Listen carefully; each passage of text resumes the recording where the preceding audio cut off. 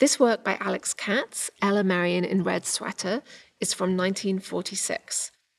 It's an oil painting on Masonite, which is a type of hardboard, 20 inches tall by 16 inches wide.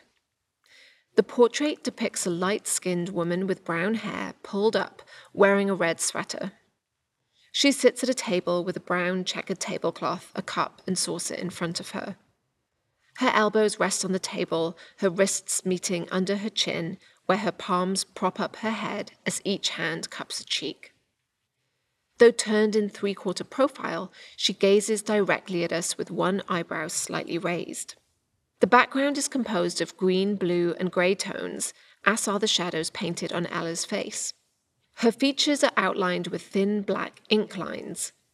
Her red sweater is textured with tiny black circular brushstrokes.